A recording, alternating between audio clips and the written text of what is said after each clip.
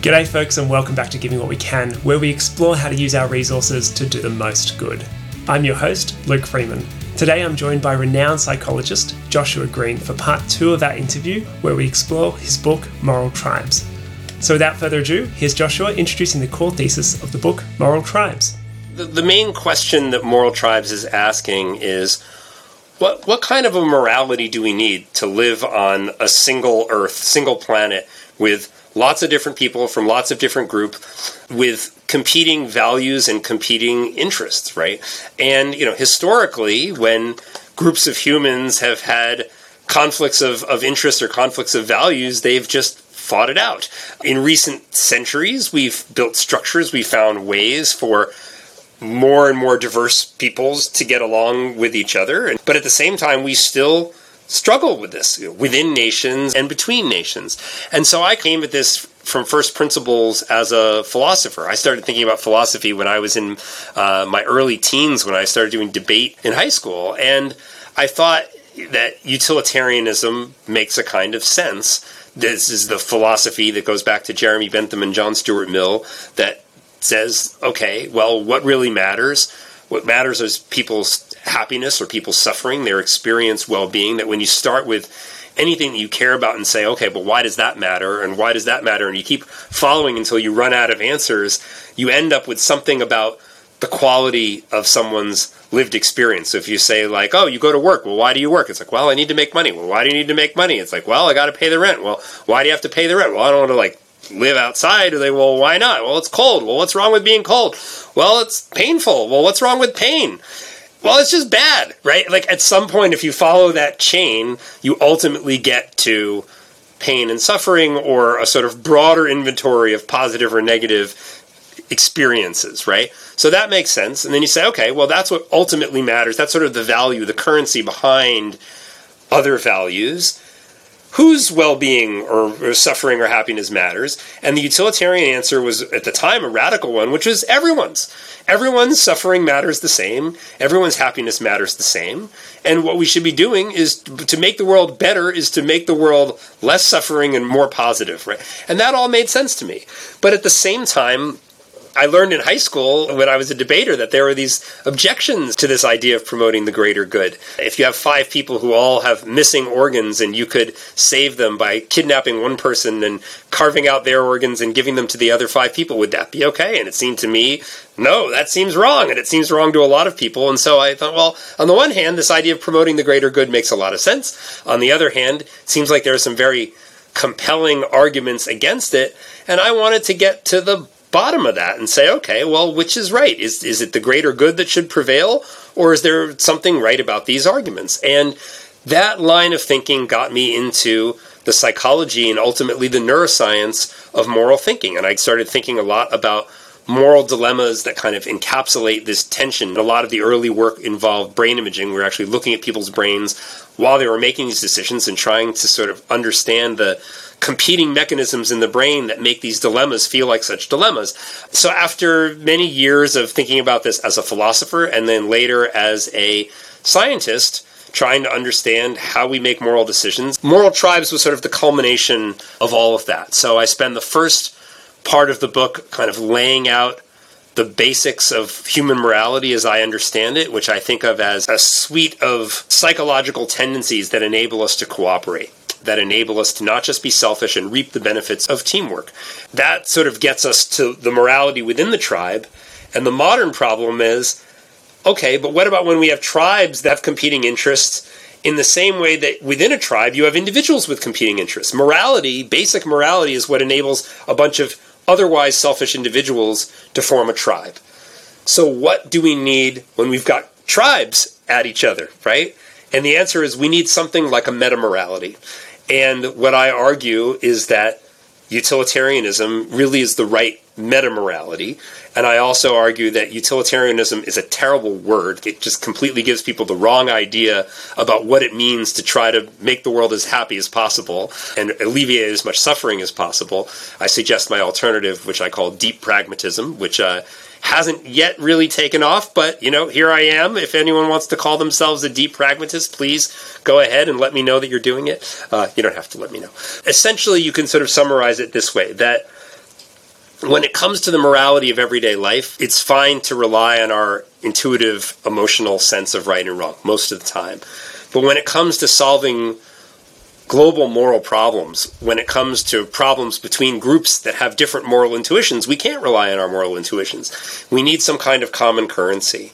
The argument of moral tribes is that our intuitions are helpful but imperfect. We sometimes need to put them aside and slow down and make certain kinds of judgments and policies based on a more reasoned approach to promoting human welfare. The book kind of ends with a sort of small set of practical suggestions about how to do this. And one of them is you can't control everything, but one thing you control is what you do with your extra cash. And I suggested that people use that to do as much good as possible with the help of GiveWell and other organizations like that. And that's part of what led me to say, okay, it's time to start putting this stuff into action. And then that's what led to Giving Multiplier. I'd love you to talk a little bit about the difference between the moral worlds of our early human ancestors compared to that of our recent ancestors and those of us alive today, and the kind of things they're going to be facing in the future, and why you think that the book and the work you've done there informs some of that. Morality is an interesting thing because morality didn't necessarily evolve for niceness. The best explanation that we have for why we are moral beings is because of competition. That is, morality evolved because it's really a device about teamwork, right? Imagine a bunch of different human groups, and you have some groups where everybody's out for themselves as individuals, and you have other groups where the individuals are willing to cooperate and work together to advance their collective interest and outcompete other groups. Well, which group do you think is going to be more successful? The group of divisive individualists or the group that really works as a team, right? So teamwork is an effective competitive weapon, whether it's literally competition in war or more indirect competition for resources or just the ability to stabilize and grow. So our basic ability to care about other people and be willing to offer someone else some food when I have some and you don't, or jump in a river and pull you out when you're drowning and hope that you might do the same for me or for my child if given the opportunity. Those capacities evolve because of this value of teamwork. So if morality is ultimately about competition, then does that mean that we can never form one ultimate group, right? Or can we do better than that? And my hope, as both a scientist and as a philosopher, is that we can adjust our thinking for the modern world. So yes, morality evolved as a device for teamwork within groups, for competition between groups, but we can take that basic psychology and decide that we want to scale it up, right? That we don't have to follow the evolutionary logic that gave us morality in the first place. An example of climbing the evolutionary ladder and kicking it away in a different domain, but related, is like birth control, right? How did we humans end up with birth control, right? The directive of natural selection is make as many copies of yourself as can survive, right? It's reproduce, right? And yet here we invented this thing that enables us to not reproduce as much as we otherwise could, right? So evolution gave us these big, clever brains that allow us to engage in general purpose problem solving. It also gave us some desires to have and rear children, but it also gave us some desires to have sex that are not related to rearing children, right? And so we, very clever apes, said, hey, if we do this, that, and the other thing and make this pill, we can have sexual activities that we enjoy, but without having more and more and more and more children. Now, if evolution could speak, they would say, no, that's the worst thing in the world that you could possibly do. And our response to that is, tough luck. This is what we want, right? That we don't have to adopt evolution's values as our values. We could say, you know what? Having 0 or 1 or 2 children is fine, even if we could support 10 children with the resources that we have, right? And in the same way, even if morality evolved for in-group cohesion and between-group competition, there's no reason why we can't say, all right, but what really makes sense when we think about it is valuing everybody's well-being, and so we should climb that evolutionary ladder, but then kick it away to reach a point where we can offer everybody the same regard that our ancestors only offered the people within their tribe, passing the baton from biological evolutionary imperatives to cultural ones that reflect a kind of values that's grounded in our nature but not bound by our nature. Do you think that we have natural limits to how big our moral tribes can be? Or do you see that there is a path to a maximally big tribe that's quite expansive?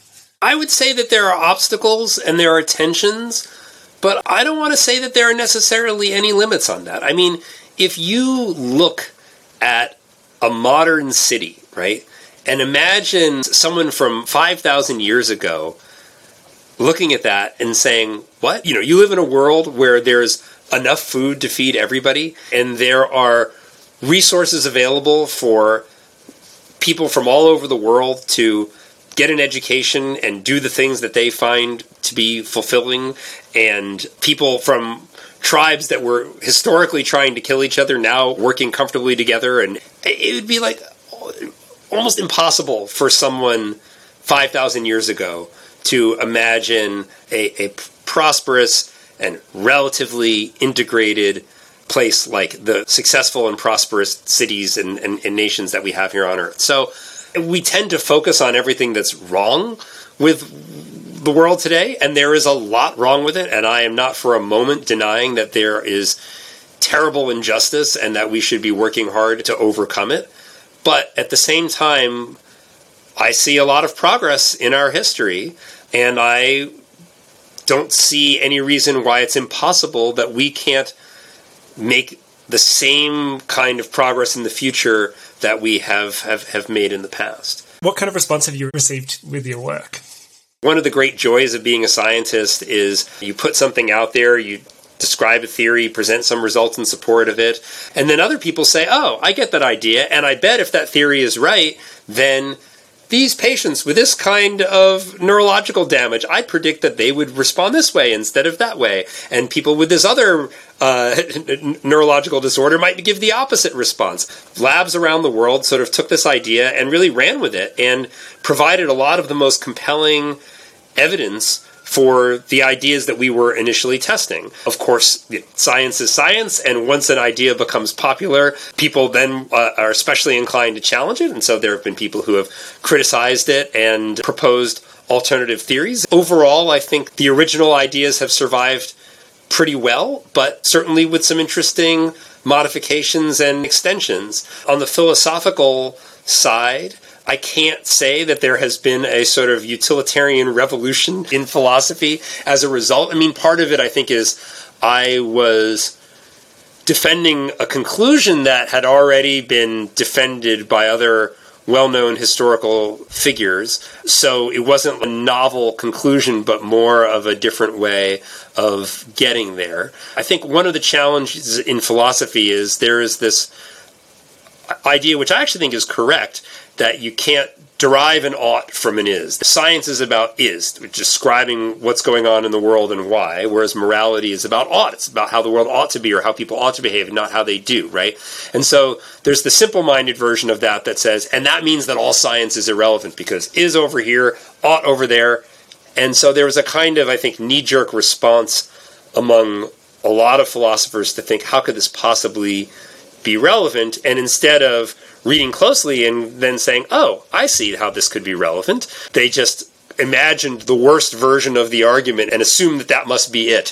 When I talk to philosophers, often I have to explain to them, no, I'm not making the dumb argument that you've imagined that I've made. It's more complicated than that. But I think there have been others who have gotten it.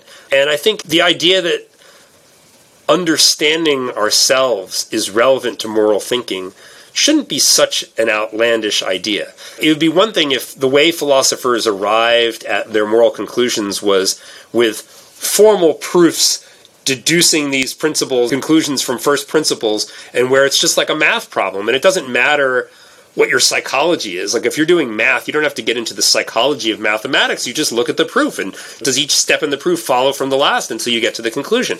And if moral philosophy were like that, then psychology would be irrelevant. But what happens in moral philosophy is we rely on our intuitions. We say, well, that's clearly wrong. And anytime people say clearly, you know that they're relying on their intuitions, right? Well, anytime you're relying on your intuition, you're essentially making a leap from a psychological is to a moral ought. You're saying, it is the case that I have this feeling, and therefore, you ought not do that, right? Anytime you're relying on intuition, you're already making a kind of is-ought leap. And what science can do is it can say, look, what's behind your intuition? Where is it coming from? And what's the best explanation that we have based on our understanding of the psychological and biological history of how we got to have these feelings, of why you feel that way?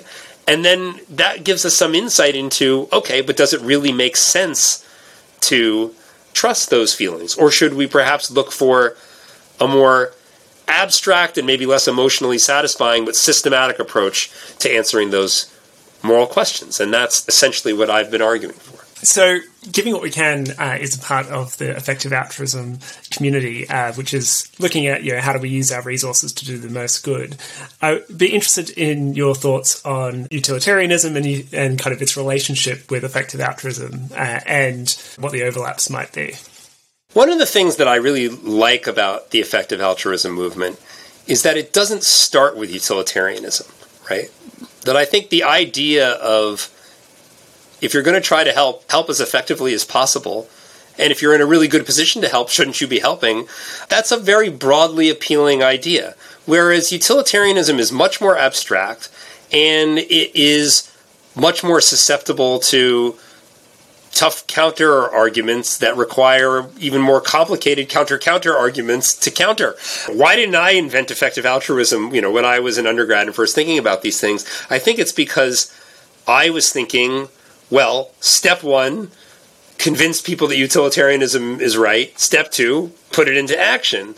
And I think part of the genius of effective altruism is it just skips right over step one. It just says, look, you may have this kind of more encompassing philosophical view that a lot of us share, but you don't have to. You can just say, I'm incredibly fortunate to have these resources. I want other people to have the advantages that I've had and to not suffer unnecessarily.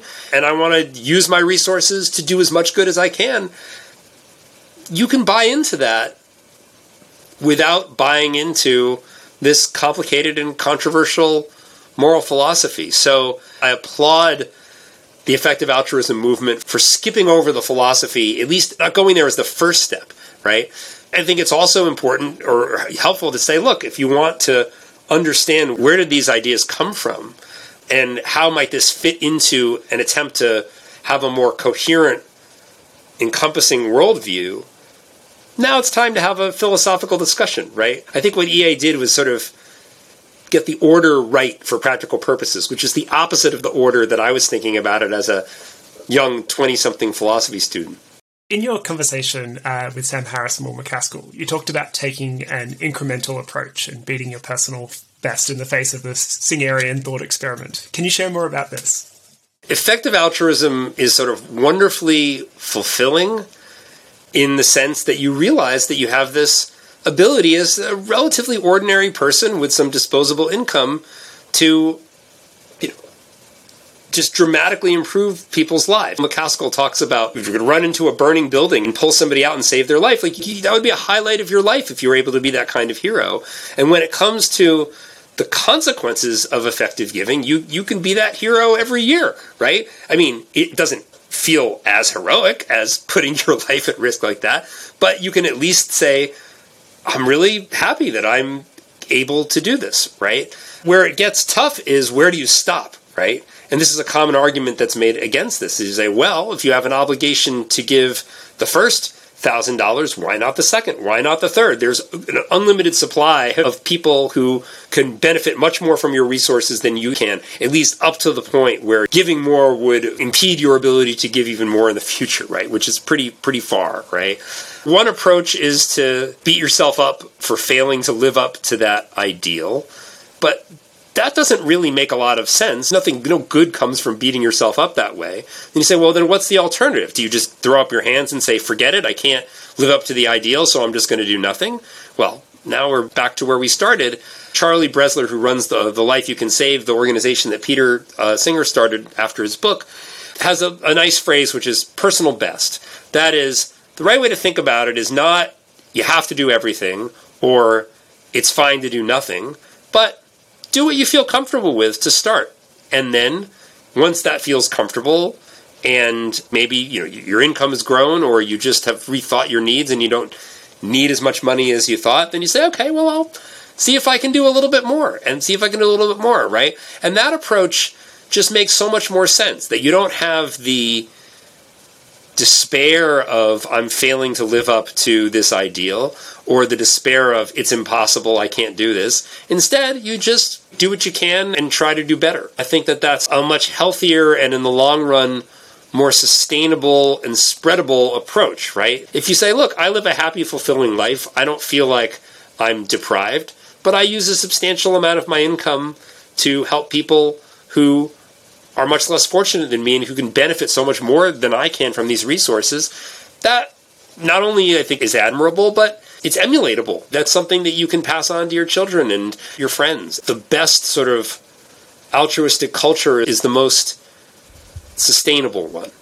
I've heard many times from people in the Giving What We Can community, actually picking just a shelling point to aim at has been a kind of nice way of resolving moral demandingness for them, to kind of go, here's a reasonable amount that's like significant, but not unsustainable for many people. So I would be interested in how you feel about the pop culture representations of kind of pseudo-utilitarian characters like Spock, or in often many cases, villains. And do you see that changing? Like, I think there was like some Batman movie or something like that. The villain is basically creating a trolley problem. Do you save this person or save these people? Ha ha ha ha ha. Right? The hero is never going to say, okay, save more people, or let them die and save the person I care about. Instead, they're going to find a way to argue their way out of the dilemma, or to fight their way out of the dilemma. And what I find when I, pose these dilemmas to people, they'll work as hard as they can to dismantle the dilemma so they don't have to face it, so that there isn't a tension between, the harm and the greater good. But I think one thing that I regret about my own career as a scientist is that I got interested in trolley dilemmas, kill one person to save 5 people, because I was interested in the psychology of objections to utilitarianism. So I went out of my way to look at utilitarianism in its least appealing moments, right? To try to understand the psychology against it, and see if, when we look at the psychology against it, the feeling that it's wrong to kill one to save 5 people, does that feeling reflect a really deep kind of deontological truth? Or is it a overgeneralization of an otherwise good principle, like don't kill people, right? And so that's what I was up to. I was focusing on utilitarianism at its least appealing for honest philosophical reasons. When I started this, I wasn't thinking this was going to really take off and become something that like tons of people in psychology and maybe outside of psychology learn about. And for a lot of people, their introduction to the idea of utilitarianism was pushing people in front of trolleys. And I was like, oh no, what have I done? And it was like, that was never my intention. It was kind of, on the one hand, this attempt to be a good, honest philosopher and face the argument against your view head on, right? And also an interesting kind of psychological puzzle where you look at these weird cases in order to tease apart the competing cognitive mechanisms. So they're kind of like visual illusions where, it's not a typical thing that you'd look at, but it's constructed in such a way that it tells you something about your visual system. And so I had sort of weird psychological reasons and weird philosophical reasons for focusing on these sacrificial dilemmas, as people now call them. But it's kind of done a lot of unnecessary bad press for utilitarianism, that there's been so much focus on this. Whereas in real life, being a utilitarian is much more about being generous in a thoughtful, evidence-based way, and thinking carefully about what you eat and what kind of a career you have, right? And it's not about sacrificing people in transportation dilemmas. I'm not sure what I would do differently, but that really is a regret that I had, that my research has put so much of a focus on killing people for the greater good. I really appreciated things you were able to tease out in that. So things like instrumental harm, using people as an ends, as a means to an end, and also being the person who was involved in the action, and just like the dramatic difference. Yeah. So, I mean, some of the early experiments we did, and this was not like anything high-tech, brain imaging stuff. This was just giving people lots of slightly different versions of trolley dilemmas and seeing what our intuitions are sensitive to. And it seems like there's sort of two main factors that interact. So one is what we call personal force. So if you ask people, is it okay to push somebody with your hands in front of the trolley to save 5 people? People say no. Is it okay to push somebody with a pole? Still no. Is it okay to hit a switch that opens a trap door that will drop somebody in front of the trolley and save 5 people? There are a lot more people will say yes. And then they'll also say yes if you're hitting a switch and you're farther away, but the spatial distance doesn't make a big difference. So it's something like pushing versus hitting a switch. But what we also found is that if the pushing is not instrumental, then it doesn't have the same effect. So like one of the cases we gave people was, let's say you can save 5 people by hitting a switch, but you have to run across this narrow bridge to get to the switch. And if you do that, you're going to knock this person off this bridge. There, people will say it's mostly okay to run to the switch, even if it means you're going to knock somebody off, as long as you save 5 people. You're pushing them with your muscles, it's your body, right? It's very close and personal, but their death is not a means to the end. It's a foreseen side effect, or it's collateral damage, as people say, right? And then you can have other cases where it is a means, but there's no personal force, and it doesn't have much of an effect. So it was one of the early sort of fun sort of scientific mysteries that we worked out, was isolating these factors and showing how they interact with each other. My colleague Fiery Cushman has really done a brilliant job of understanding the learning mechanisms and emotional training mechanisms that give rise to these feelings. If you ask people to think about the consequences of performing some harmful action, how bad they feel about the consequences doesn't predict what they'd say about these moral dilemmas. But if you ask them, imagine being an actor, and you have to act a scene in which you take a knife and stab somebody like this. How bad do you feel about just imagining that action? Imagining it does predict what people say about in the moral dilemma, right? So it's how we attach emotions to actions in particular contexts. Even if people are doing a kind of decision-making maze where there are different options that you pick and they lead to like different rooms that then can lead to other rooms that will have like rewards or punishments, and so you can learn to associate certain actions with certain outcomes over time, but then you can be in a situation where you learn, actually, if you do the thing that normally leads to something bad, it'll lead to something good. Or if you do the thing that normally leads to something good, it'll lead to something bad. But I'm telling you, there's this other pathway that will get you to the good thing. The people who are relying more on their feelings about what has worked well in the past, and this is not a moral context at all. This is essentially like navigating a maze and getting little bits of cheese or electric shocks. The people who take a more model-free approach, that is where they're not mapping the whole situation, they're just, how do I feel about performing this action in this context based on my past experience? That predicts people's moral judgments in trolley sorts of cases. So it's really these very general principles of learning and feeling that apply outside the moral domain as well as in it, that are sort of guiding our judgments in these cases. Yeah, I think it also kind of reaffirms there's this big context shift that's going on, that a lot of the time we're operating in contexts we're quite familiar with, and a lot of the intuitions that we have around what is kind of virtuous or what's a good rule and all that type of thing are things that work really well at scale. But there are these rare instances where we happen to find ourselves in a world where there is this kind of massive global inequality, or like that we're ruining, the environment of our planet, or like all these things which are just so distant, and you need to like be very methodical when you're thinking about it. Yeah, and it's right. The character traits that make you nice or a good person, right? there's overlap, but I think they're different from those traits that would make you actually have the most positive impact on the world because of these weird modern circumstances where just because you live in an affluent country and make, what's locally considered a decent living, devoting your resources to strangers does so much more good if you do it in the right way than doing what is considered the typical human good person thing to do. This has been really wonderful. I really appreciate your time. Is there any closing thoughts you'd like to add? Anything you would like to say?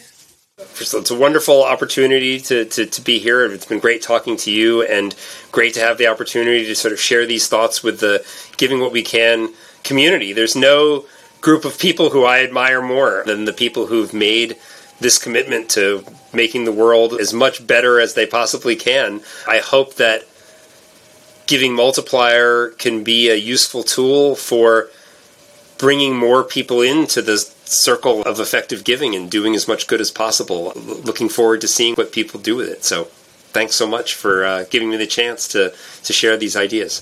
Thank you. Thank you for your time. Really appreciate it. It's been lovely meeting you as well. Thanks for lending me your ears for the duration of this episode. I hope you found it to be insightful and inspiring. Don't forget to check out givingwhatwecan.org, where you can learn more about giving effectively and join our community of compassionate people. Until next time, keep on doing good.